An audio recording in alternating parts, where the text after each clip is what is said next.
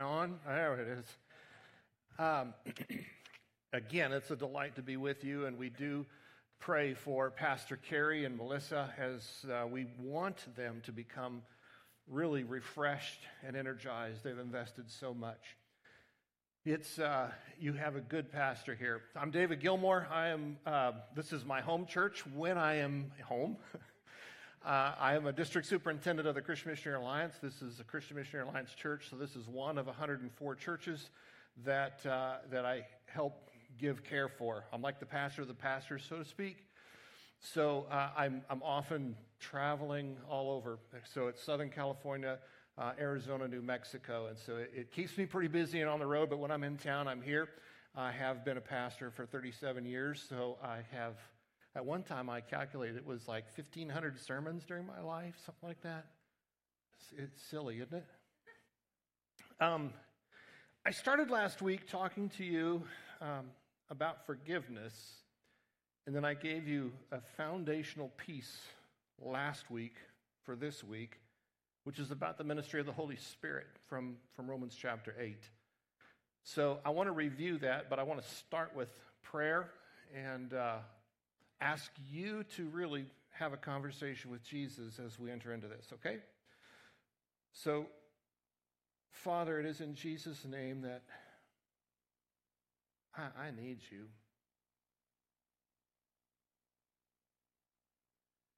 You've walked me through all kinds of things, disappointments, heartache, pain, joy, triumph, victory, defeat.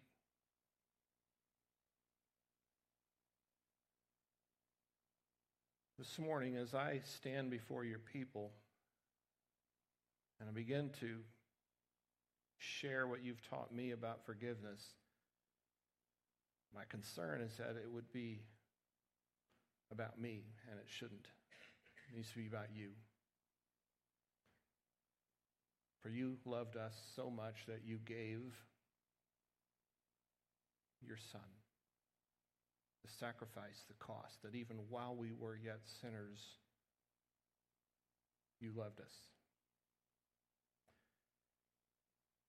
Heavenly Father, prepare our hearts to receive from you what it is you want to say. So simply, as you sit in your mind, have a conversation with Jesus. Say, Jesus, what do you want to say to me this morning? We submit and surrender to you. Holy Spirit, fall upon us. In Jesus' name, amen. Real briefly, pastor who says, real briefly, all right? I want to recap Romans chapter 8 that we covered last week because there were three things that we covered. Starting with verse 1 of chapter 8, there's no condemnation for those who are in Christ Jesus. And because we are in Christ Jesus, it's a positional thing. Because of the first 7 chapters of Romans, it is theologically laid out that because God loved us, he sent his Son. And by his grace, and we have faith in Jesus, and Jesus paid that price, we have redemption. We're redeemed. We're bought from the consequences of sin, which is death, and entered into a life and a relationship with the Father through the Son. Okay? That was a big breath, right? So there's no condemnation for those of us who are in Christ Jesus. And then we went into the second piece, which was the power that comes with understanding what we think. And then the last part was our passions, and our passions are controlled because of the Holy Spirit. And so when we have hurts, habits, and hang-ups, we have things that are within us. It's a twofold front. There are our habit. There is our habit. There are our habits. We got habits, y'all. You got habits, and then you have these passions.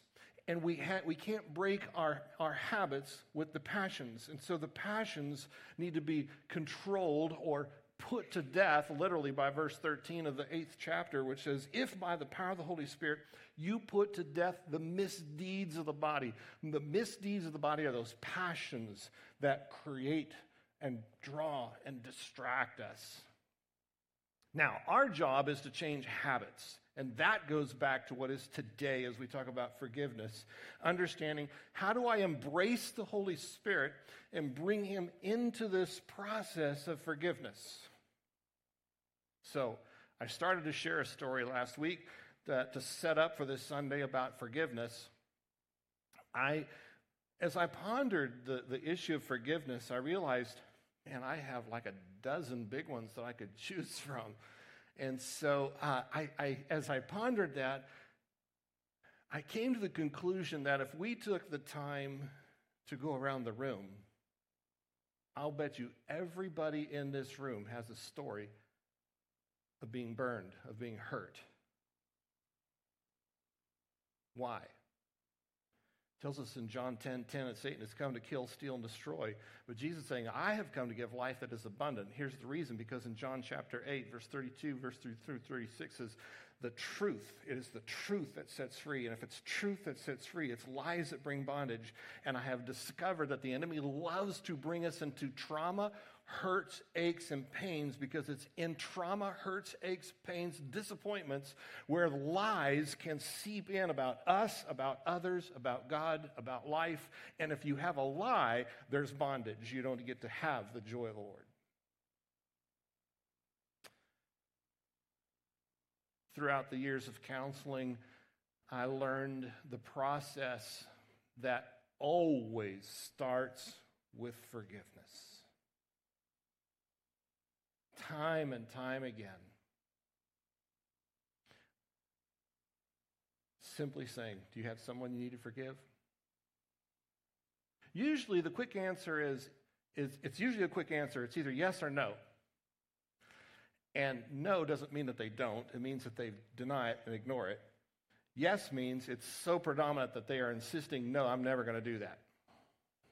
So, what I want to do this morning is walk you through the cause or the command to forgive, the consequences of not forgiving, but then the cure. How do we get through it? Now, I started to tell you the story last week about our time in Wisconsin. We were pastoring Wisconsin between 7 and 8 years, 7.5 years. Last year there, and God did incredible things. He just exploded that ministry. It was really phenomenal. And so the last year became very, very difficult, and I learned that I had one of my, it was a new elder, but he was an elderly man who would come in every week into my office, and we would pray about the issues of the church. As an elder, he was very aware of all that was going on. Unbeknownst to me, he was making phone calls to people in the church and telling the people of the church that I was stealing from the church. I was embezzling. I was clueless. I had no idea this was going on.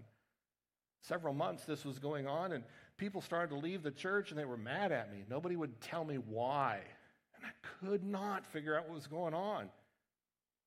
So I called for a congregational meeting, and I asked my district superintendent, funny I'm that now, and I get to go to those things, but he came in, and it was at that meeting in front of 200 people where it finally came out that I was embezzling from the church. It wrecked our ministry. No one believed me. No one trusted me. The district audited the books, proved every penny was there, and that I hadn't embezzled. But it wrecked it. We had to move. So from Wisconsin, we're like, well, what do we do? I mean, it was almost August. Kids are going to start school. I had family in Lincoln, Nebraska, so we moved to Lincoln, Nebraska. My brother, who was in charge of the IT department for the Nebraska State Treasurer's Office, they were hiring data entry, and I'm like, that'd be great. Put me in a cubicle with a computer, no people. I love it. You see, when you get burned badly, you need space.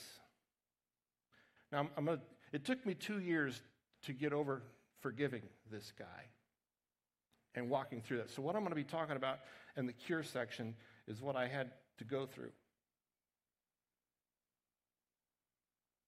There's such an emotional captivation that happens when somebody wrongs you. There was injustice that was done. It was unfair. There was slander. There was deceit. And if we took the time, I'll bet you everybody could tell a story about how somebody has done that. They betrayed you. You were stood up. I mean, those stories exist. And it's not that they won't exist. I think as I processed my list of all the times I've had to go through that, I realized none of them were strangers. All of them I had relationship with, which is what creates the woundedness.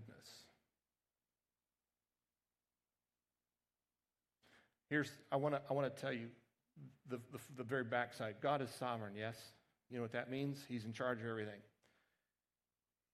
It tells us in Hebrews 12 that the discipline of the Lord is painful. It hurts.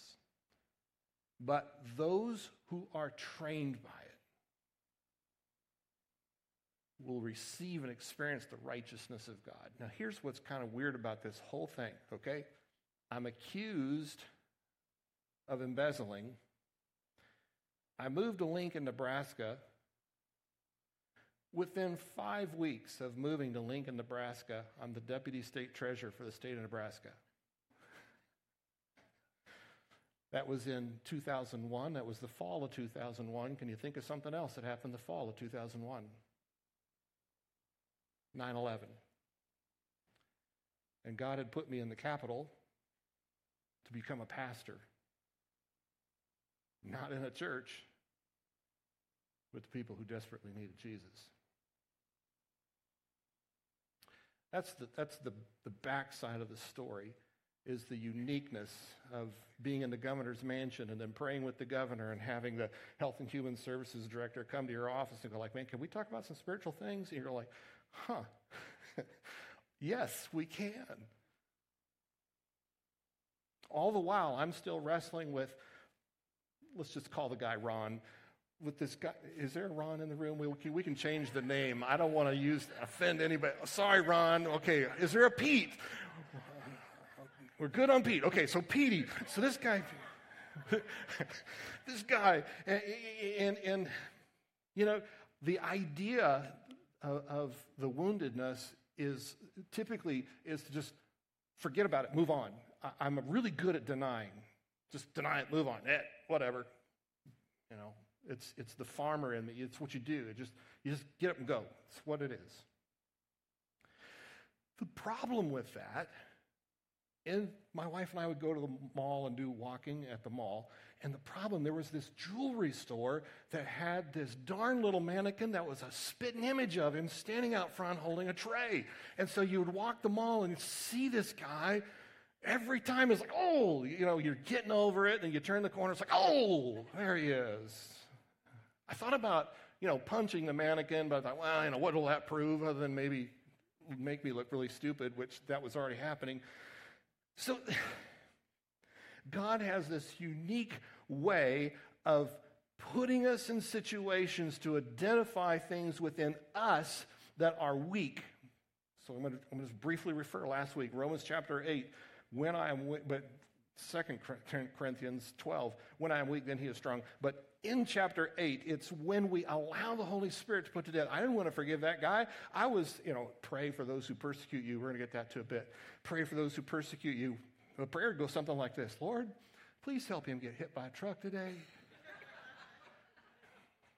And you're like, okay, forgive me about that one. It hurts, right? You know it. Right now, if I gave it open mic and said, start sharing a story, we would hear story after story after story, and we go like, oh. And there's this connection, because it's like, oh, I know that pain. How do you get past it? Good luck running the slides. I didn't take the clicker because I am so far off track, but that's okay. Just work with me on this one. There was a lady in our Fort Worth church. Sweet lady, loved Jesus, grew up in the church. It's a Bible Belt there. And she had known the Lord her whole life. She got pancreatic cancer. 75 years old, she was on hospice care. And I was in my late 20s as a pastor and really just kind of learning about spiritual warfare. And this couple in the church said to me on a Sunday morning, hey, Pastor, we think Inez's sickness is demonic. And I'm like, oh, I'll tell her you think that. I didn't know. So I went to visit Inez that week, and I said, hey, Inez, Jane and Lute think your sickness is demonic. She goes, I think they're right. Oh, I was so new and innocent with that. I'm like, okay. There was a guy in my church who had been a pastor, and so I said, he and I are going to come back and pray for you tomorrow. And so we did. I had a book called How to Have a Deliverance Ministry by George Birch that I brought with me because the last chapter had the 7 steps on how to pray for somebody to get freedom. I'm like, I'm clueless. We're just going to use the 7 steps. I propped it up on her hospital bed there in her living room. And so, okay, well, step 1 is forgiveness. Is there anything you need to forgive anybody? Well, yes, there is. Okay, ready? I don't want to forgive. Well, we got to talk about this. She had a stepbrother who had swindled or stole her inheritance from her father. That inheritance was 1 block of downtown Dallas. You can add the cash there. Through the course of the conversation, she concluded she would forgive him, and she prayed a prayer to forgive him, and we walked through the steps. And literally, as I was rebuking this spirit of unforgiveness, she went white and quit breathing, and I thought, I killed her. I'm starting to panic. Like, this is the very first time. I don't know what to do, and the Holy Spirit is so gracious. He's like, just pray for the filling of the Holy Spirit. And so I did, and the Holy Spirit fell upon her, and color flushed back into her face, and she began to pray a prayer of praise and honor and worship unto the Lord like I've never heard. It was absolutely beautiful. She said, I'm really hungry. All she had was like Ensure in the house. And she's like, I really want some fruit. So we went and got some fruit, came back within about 20 minutes, and she was out of bed. God healed her. It went away. She got off hospice. She went back to normal. Actually, she had been giving away her car and all of her stuff, so we had to give a lot back to her. But that's awesome. God healed her. It was because of forgiveness. There was an issue that happened years prior that gave ground. It wasn't that she wasn't a believer. She was a believer. She loved Jesus. She loved the Word of God. But she had this issue of unforgiveness. And because she had this issue of unforgiveness, it gave Satan, the adversary of our soul, the right to torment her. Now, please listen. Not all cancer is because of a sin issue or unforgiveness. Don't read into that. This particular issue, it turned out that way. That is not, you can't just blanket like that. We always seek the Lord in all things, in all ways. So, I'm actually going to go to Matthew chapter 18. Not Matthew, Luke. I think I did say Matthew earlier to y'all in the booth. Sorry. Oh, boy. Lord help us. Or at least help me. In Matthew, sooner or later we're going to get to Matthew, but right now we're going to start in Luke. Luke chapter 18 and verse 27 says this, but I say, and Jesus is speaking, but I say to you who hear, love your enemies, do good to those who hate you, bless those who curse you, pray for those who abuse you. Is that not a hard verse to hear? Pray for those who abuse you? Are you kidding? Bless those who curse you?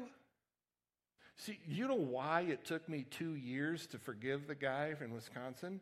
Because I could not pray for God to bless him. That sinner, heathen, needed to burn. Now, see, I say that because that's the genuinely where I was at. Now, the reality is this. Let's go back to our Romans chapter 8 teaching. The passion was to not forgive. So what Romans 8:13 last week that we studied was this. The passion I set before the Lord. If by the power of the Holy Spirit we put to death the misdeeds of the body, we'll live. How will I ever forgive if I have a constant hatred for him?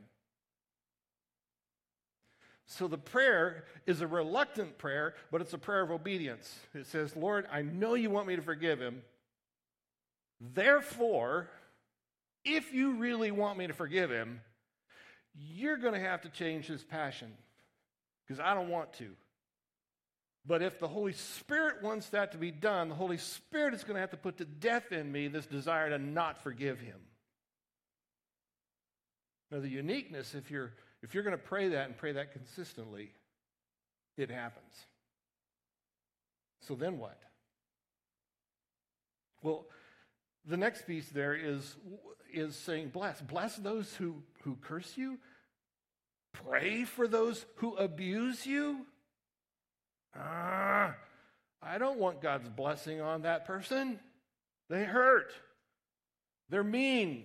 They're sinful. So the Lord had to teach me a few things. Let me ask you this question. Does God bless sin? This means yes, if you can't say it out loud. Does God bless sin? Thank you. One person said it. Does God bless sin? Okay, thank you. Does God bless sin? When you pray for God to bless those who have abused you or have cursed you, you are literally turning the Holy Spirit loose on them. You are stepping out of the way and saying, vengeance is mine, it's the Lord. Therefore, Father, bless him, because God cannot bless sin. God is going to do a work in their life that will bring them to repentance, or they will pay the price. See, when I finally crossed the bridge to understand that, oh, God is sovereign. He's in charge. He's the one who's going to judge. It's not up to me. And I step back and I realize that the blessing and praying for the blessing is more about the healing of my heart. It has nothing to do with the other person other than that it heals my heart. And when my heart becomes healed, I can have the genuine love of the Lord Jesus Christ. It's a really beautiful thing. Let me finish this text. I'll start again in verse 27. But I say to you who hear, love your enemies. Do good to those who hate you. That's when you want to put at your office, little cubicle or wherever you're at, inside your locker at school, you post this verse. Love your enemies. Do good to those who hate you. Bless those who curse you.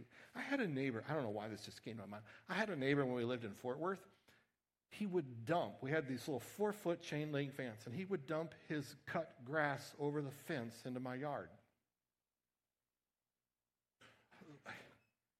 I had to work through that one too. I don't know, that just reminded me. Here we go. There's so many things that happen in life where you're going to be challenged with this verse. To the one who strikes you on the cheek, offer the other one also. And from the one who takes your cloak, do not withhold your tunic either. Give to everyone who begs of you. And for the one who takes away your goods, do not demand them back. I've lost a lot of tools over the years. It took me the reality to say, they're not mine. People go, hey, David, I know you got this, da-da-da-da. I'm like, yeah? Can I borrow that? Yes. And in my head, literally, in my head, I have to go like, well, that one's gone. I'm serious. If it comes back, I go, woohoo, praise Jesus. But they don't sometimes. And that's okay. Here's the point. That's okay. You with me? There's a verse. I'm so far off track, but that's okay. There's a verse over in 1 Corinthians, and it's in chapter 5, and it talks about lawsuits and brothers running to lawsuit and sue each other. And here's the verse. It goes, what's wrong with just being wronged? Let me ask you this question. Are we supposed to be Christ-like? Okay. Was it fair that Jesus went to the cross? Was he wronged? So if we're going to be Christ-like, why are we shocked or surprised that things happen to us? Or feel like, no, it's got to be fair. It's got to be just. It just baffles me sometimes. No, all the time. It does. It baffles me that people somehow buy into the world's philosophy that justice is going to happen in a sinful world here. It isn't. It's not fair. It's not going to be fair. It tells us in Timothy that all who desire to live godly will be persecuted. Am I out of time yet? I'm so far off. That's okay. You okay with this? Okay, so we know that the scripture says we have to forgive. And we understand that the process, because I really need you to get this, going back to last week when we were talking about this, that the mind that is set on the flesh is hostile to God. It can't even please God. That's chapter 8 of Romans, verses 4, 5, 6, 7, all the way to verse 8. That whole section, it talks about the mind. And I really need you to pay attention to this piece of it, because this is the part that I want you to get captured with. This is your responsibility. It's what goes on in your head. So as Pastor John read this morning from the Lord's Prayer, Father, forgive our debts as we forgive those who have sinned against us. Do you really understand what that just said? You're basically giving the clause, hey, God, I want you to forgive me exactly how I forgive everybody else. That's what it's saying. Forgive me of my debts as we forgive those who have sinned against us. If you are holding it, that's why it goes on into verses 14 and 15 of the 6th chapter of Matthew. See, we did get to Matthew finally. And it talks about, if you don't forgive, the Father won't forgive you. Why? Because you set the standard. He forgave. And he said, now I've given you this.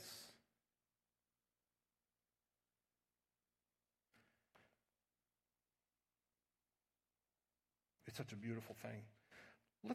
Let's go to Matthew for a second, because I do have it is Matthew 18. See, that's really, the Lord was really trying to take me to Matthew 18, so let's go to Matthew 18, okay? You good with that? It's like, dang, this preacher doesn't know at all what he's doing. That's okay. I don't. There's the parable of the unforgiving servant in Matthew chapter 18 and verse 21. And it's a fascinating thing, because Peter goes to Jesus, and Peter thinks he's being really spiritual and insightful. And he asks this question. And Peter came up and said to him, Lord, how often will my brother sin against me and I forgive him? As many as like 7 times? Which 3 was considered extremely gracious in the culture there. So he thought he was really doing well. Jesus, verse 22, said to him, I do not say to you 7 times, but 77 times. In other words, you can't keep track. It's not possible to keep track. That's even what it tells us in 1 Corinthians 13. Don't keep track of wrong being done. The love chapter. Well, verse 23 says, the kingdom, and Jesus begins to tell this parable. Therefore, the kingdom of heaven may be compared to a king who wished to settle accounts to his servants. When he began to settle, one was brought to him who owed him 10,000 talents. Let me just pause. That doesn't mean much to us. 10,000 talents. What is it, like America Got Talent? What is this? I don't. Well, talent back then was the largest measurement, which was approximately 75 pounds. So if it is 10,000 talents, take 10,000 times 75 pounds, and you get 7.5. So 7,500,000 is what it is. That's the amount. If we were to equate that out, I did some math. Really? Preachers can do math? Well, I had help. In today's dollar, this would be approximately worth $8 million. Okay? Oh, I'm sorry, I didn't read my notes right. $8 billion. So, when you read this, let's just put in $8 million. When he began to settle, he brought to him one who owed him $8 billion. And since he could not pay, his master ordered him to be sold, and his wife and children and all he had until payment was made. So the servant fell on his knees and implored him, have patience with me, and I will pay you everything. And out of pity for him, the master forgave him the debt. But when that same servant went out, he found one of his fellow servants who owed him 100 denarii, which is about $16,000. And seizing him, began to choke him, saying, pay what you owe. So this fellow servant fell down and pleaded with him, have patience with me, and I will repay you. But he refused and went and put him in prison until he should pay the debt. And when his fellow servants saw what had taken place, they were greatly distressed, and they went and reported to their master all that had taken place.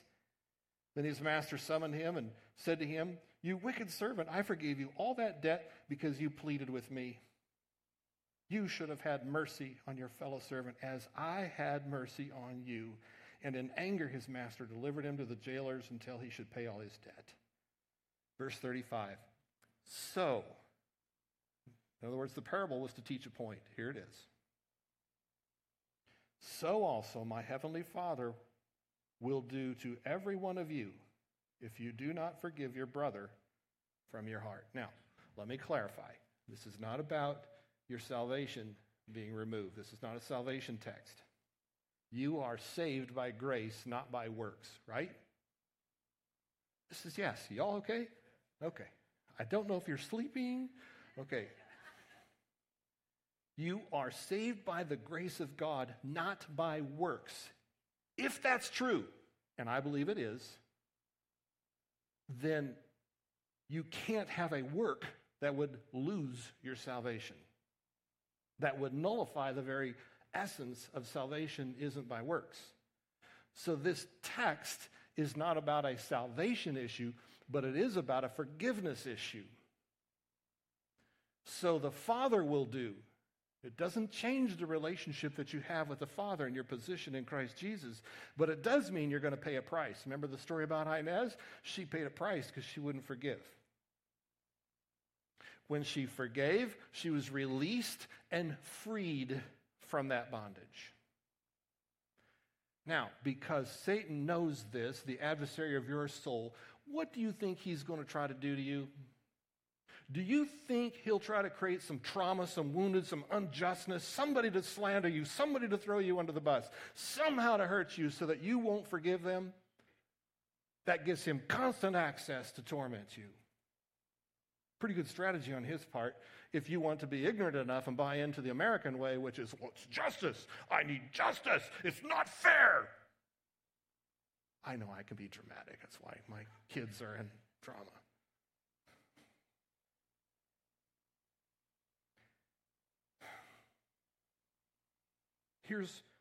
Here's what I want you to be captivated with. I want you to understand the uniqueness of the Holy Spirit's role in walking us through this. When I am weak, he is strong. The sooner you actually come to the end of yourself and say, I know you want me to forgive. I can't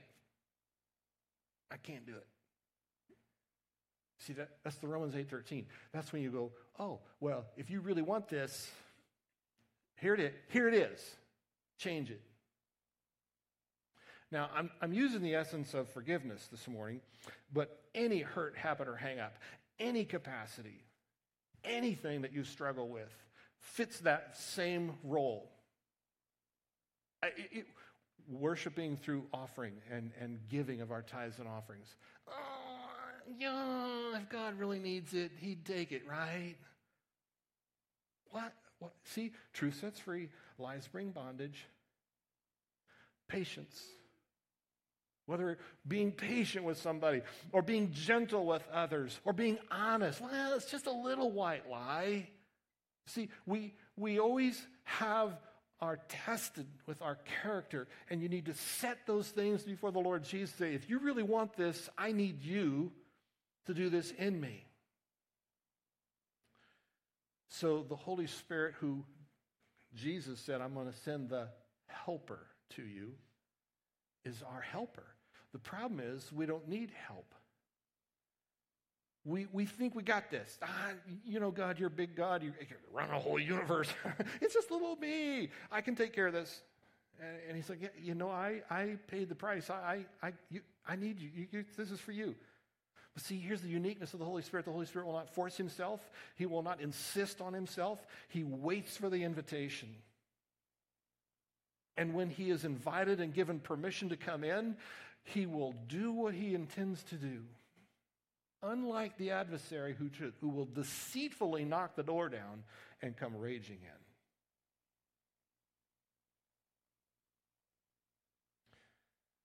The command is for us to forgive.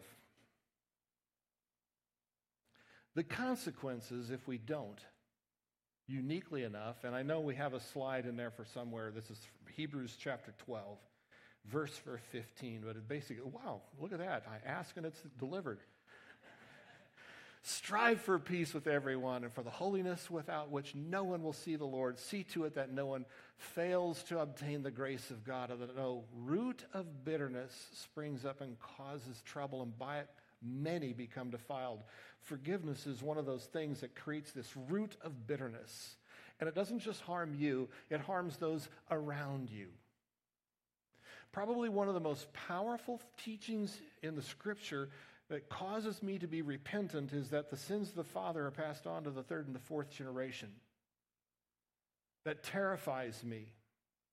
And it draws me to repentance because the essence of my own sin is like, yeah, you're right, I'm a sinner, I deserve death, I deserve whatever. But to pass that on means I refuse to deal with it. And so if you choose to say, I'm not going to forgive, I'm going to be what I am, tough luck. It is who I is. You just set the DNA for the lineage beyond you. One of the most important reasons you want to find yourself on your face before the Lord is to change the DNA of those who follow after you. It will still be their choice, but there's still something unique that happens there where it gives. We can look through the Scripture. I'm not going to take the time now. It's really fascinating, though. Abraham lied, and you just see this fourth generation all the way. Lie. It's just there. It's a biblical teaching. It matters what you do. You can't ignore God. You pass it on. So, here's what I want to encourage you with. Your job is to take captive every thought. There's another text. There's a slide in there about 2 Corinthians 10, 3, 4, and 5. Why did I have the clicker last week? For though you walk in the flesh, you don't wage war the way the world wages war in the flesh. For the weapons of our warfare are not of the flesh. They have divine power to destroy strongholds. You have hurts, habits, and hang-ups? That's a stronghold. It's not where you're free. But we destroy arguments and every lofty opinion raised against the knowledge of God. Here it is. We take captive every thought to obey Christ. You know, not every thought is your thought. I'll say that again slowly.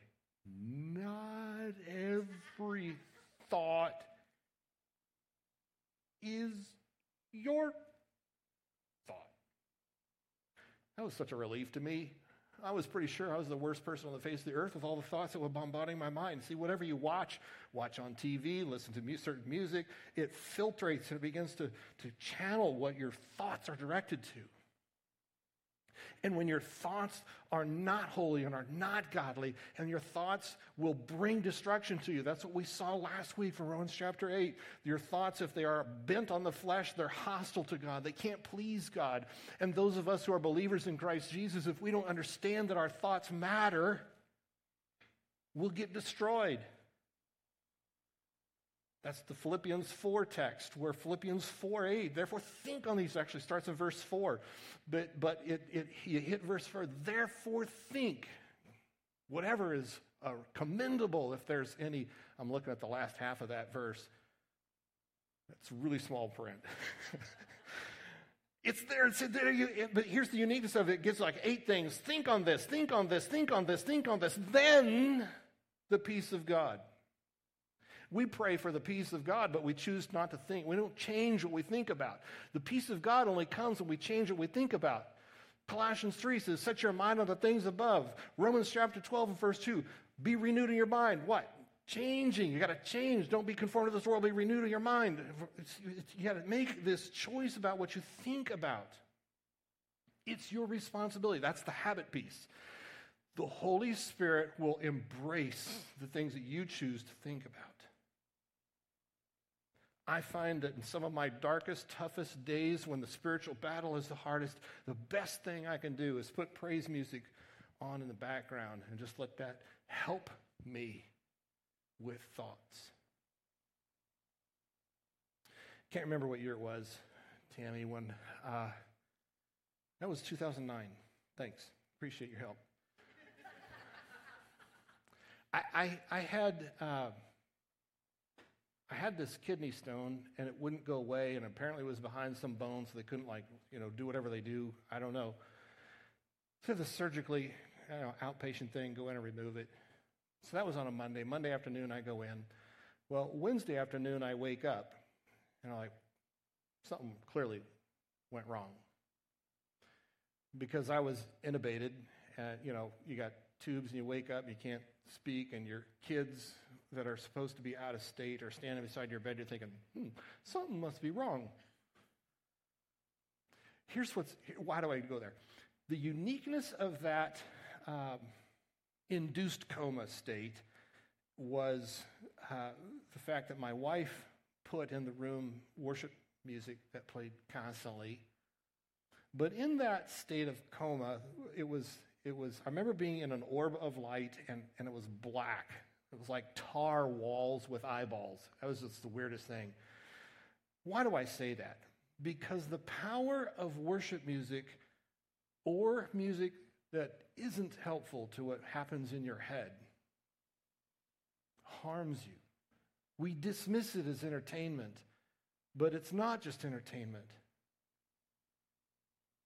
What goes on in your head matters. You will be what goes on in your head. You will be consumed by that. And if you are consumed by unforgiveness, you aren't going to forgive. Now, here's the last piece, and I'm going to wrap that up. The last piece of forgiveness is this. We forgive as the Father forgave us. Right? Sometimes we think that forgiveness means it's a dismissal, and we give them the, sin is sin. They are who they are. And this is why this truth sets free, lies free more. This is one of the lies that prevents us from forgiving, is because somehow we believe the lie that if I choose to forgive, that means I'm okay with what they did. It's not. Forgiveness has nothing to do with them. Forgiveness has everything to do with you. As the Father forgave me, do you think the Father has forgotten everything I've done or everything you've done? Or does he choose not to remember it against you?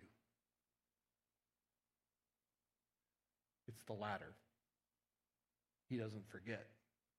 But he paid the price, and he chooses not to bring it back against you. That's what we're to do in forgiveness. It doesn't mean you forget the harm done. It means you don't entertain it. You don't replay over and over and over and over in your head the wrong that was done. The more you replay that tape, the harder it will be. And the more bondage, it's like a little web that just continues to increase around and gripping your soul and breathing the life out of your spirit. To forgive also doesn't mean that it's complete restoration and whatever relationship you had before is what it is. See, trust and forgiveness are not the same. You with me on this one? This is important because a lot of people think that forgiveness means everything is forgotten and everything is restored. No, forgiveness means I choose not to hold it against you. It might be that I never trust you, like Petey in Wisconsin, but I forgive him. Now, here's what happens. I know that I've reached forgiveness when I have the heart of God, and the heart of God loves the sinner and grieves for them. So that I know that in my prayer, when I am grieved and concerned about the well-being of that individual who damaged, hurt, wounded, slandered, whatever it was, I've reached the heart of God having filled me. If I am still embittered with it, then it's still a process. It is a process. And the process looks like this. Holy Spirit, you need to put to death in me the desire not to forgive. You need to put in me the capacity to forgive. That's the Holy Spirit's job. Your job then is to follow what we read in Luke 18. Pray for those who abuse you. Pray, bless those who curse you. That's your job. The reason it's your job is because it's through that act of obedience that the healing in your own heart happens. And you can attain, you literally get the heart of God, and you can genuinely say, Father, I really do care about that person. I know if Petey walked into this room, I would want to talk. I would want to find out what's been your journey. What's God doing?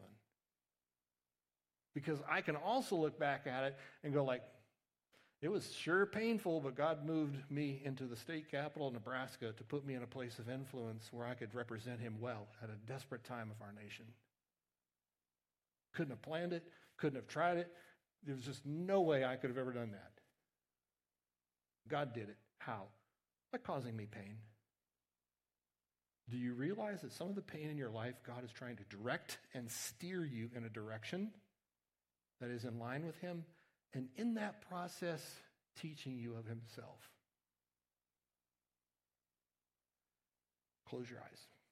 Bow your head. I want you to think of somebody that you struggle to forgive. Don't say it out loud, please. But tell Jesus.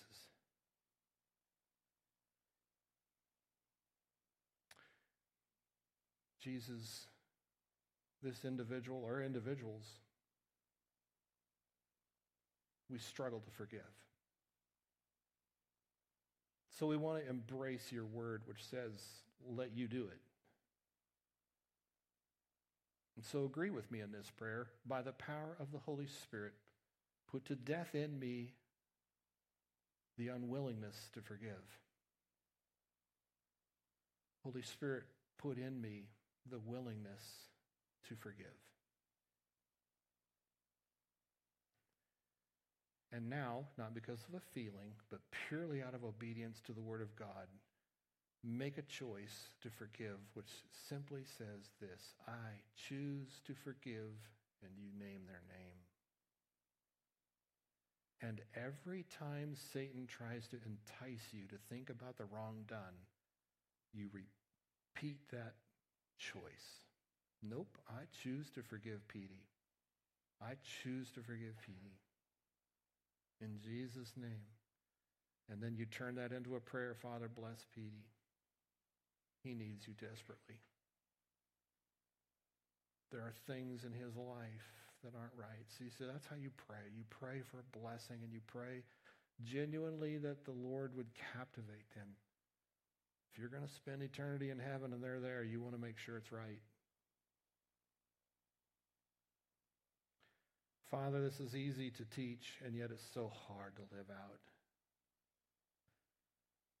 Quite frankly, I think forgiving somebody else is one of the hardest things we can do. And yet it's not impossible. It's part of the journey that you use to draw us into the awareness that we have a helper. We are grateful for you, O Lord. May we really fully embrace with joy the fact that you are patient with us in this process of learning more about you. In Jesus' name. Amen. The worship team is going to come, and as they come, I just want to remind you that when we're being efficient by passing the plate during song and singing, it doesn't make it any less of a worship, an act of worship. The giving of your tithes and offering is an expression.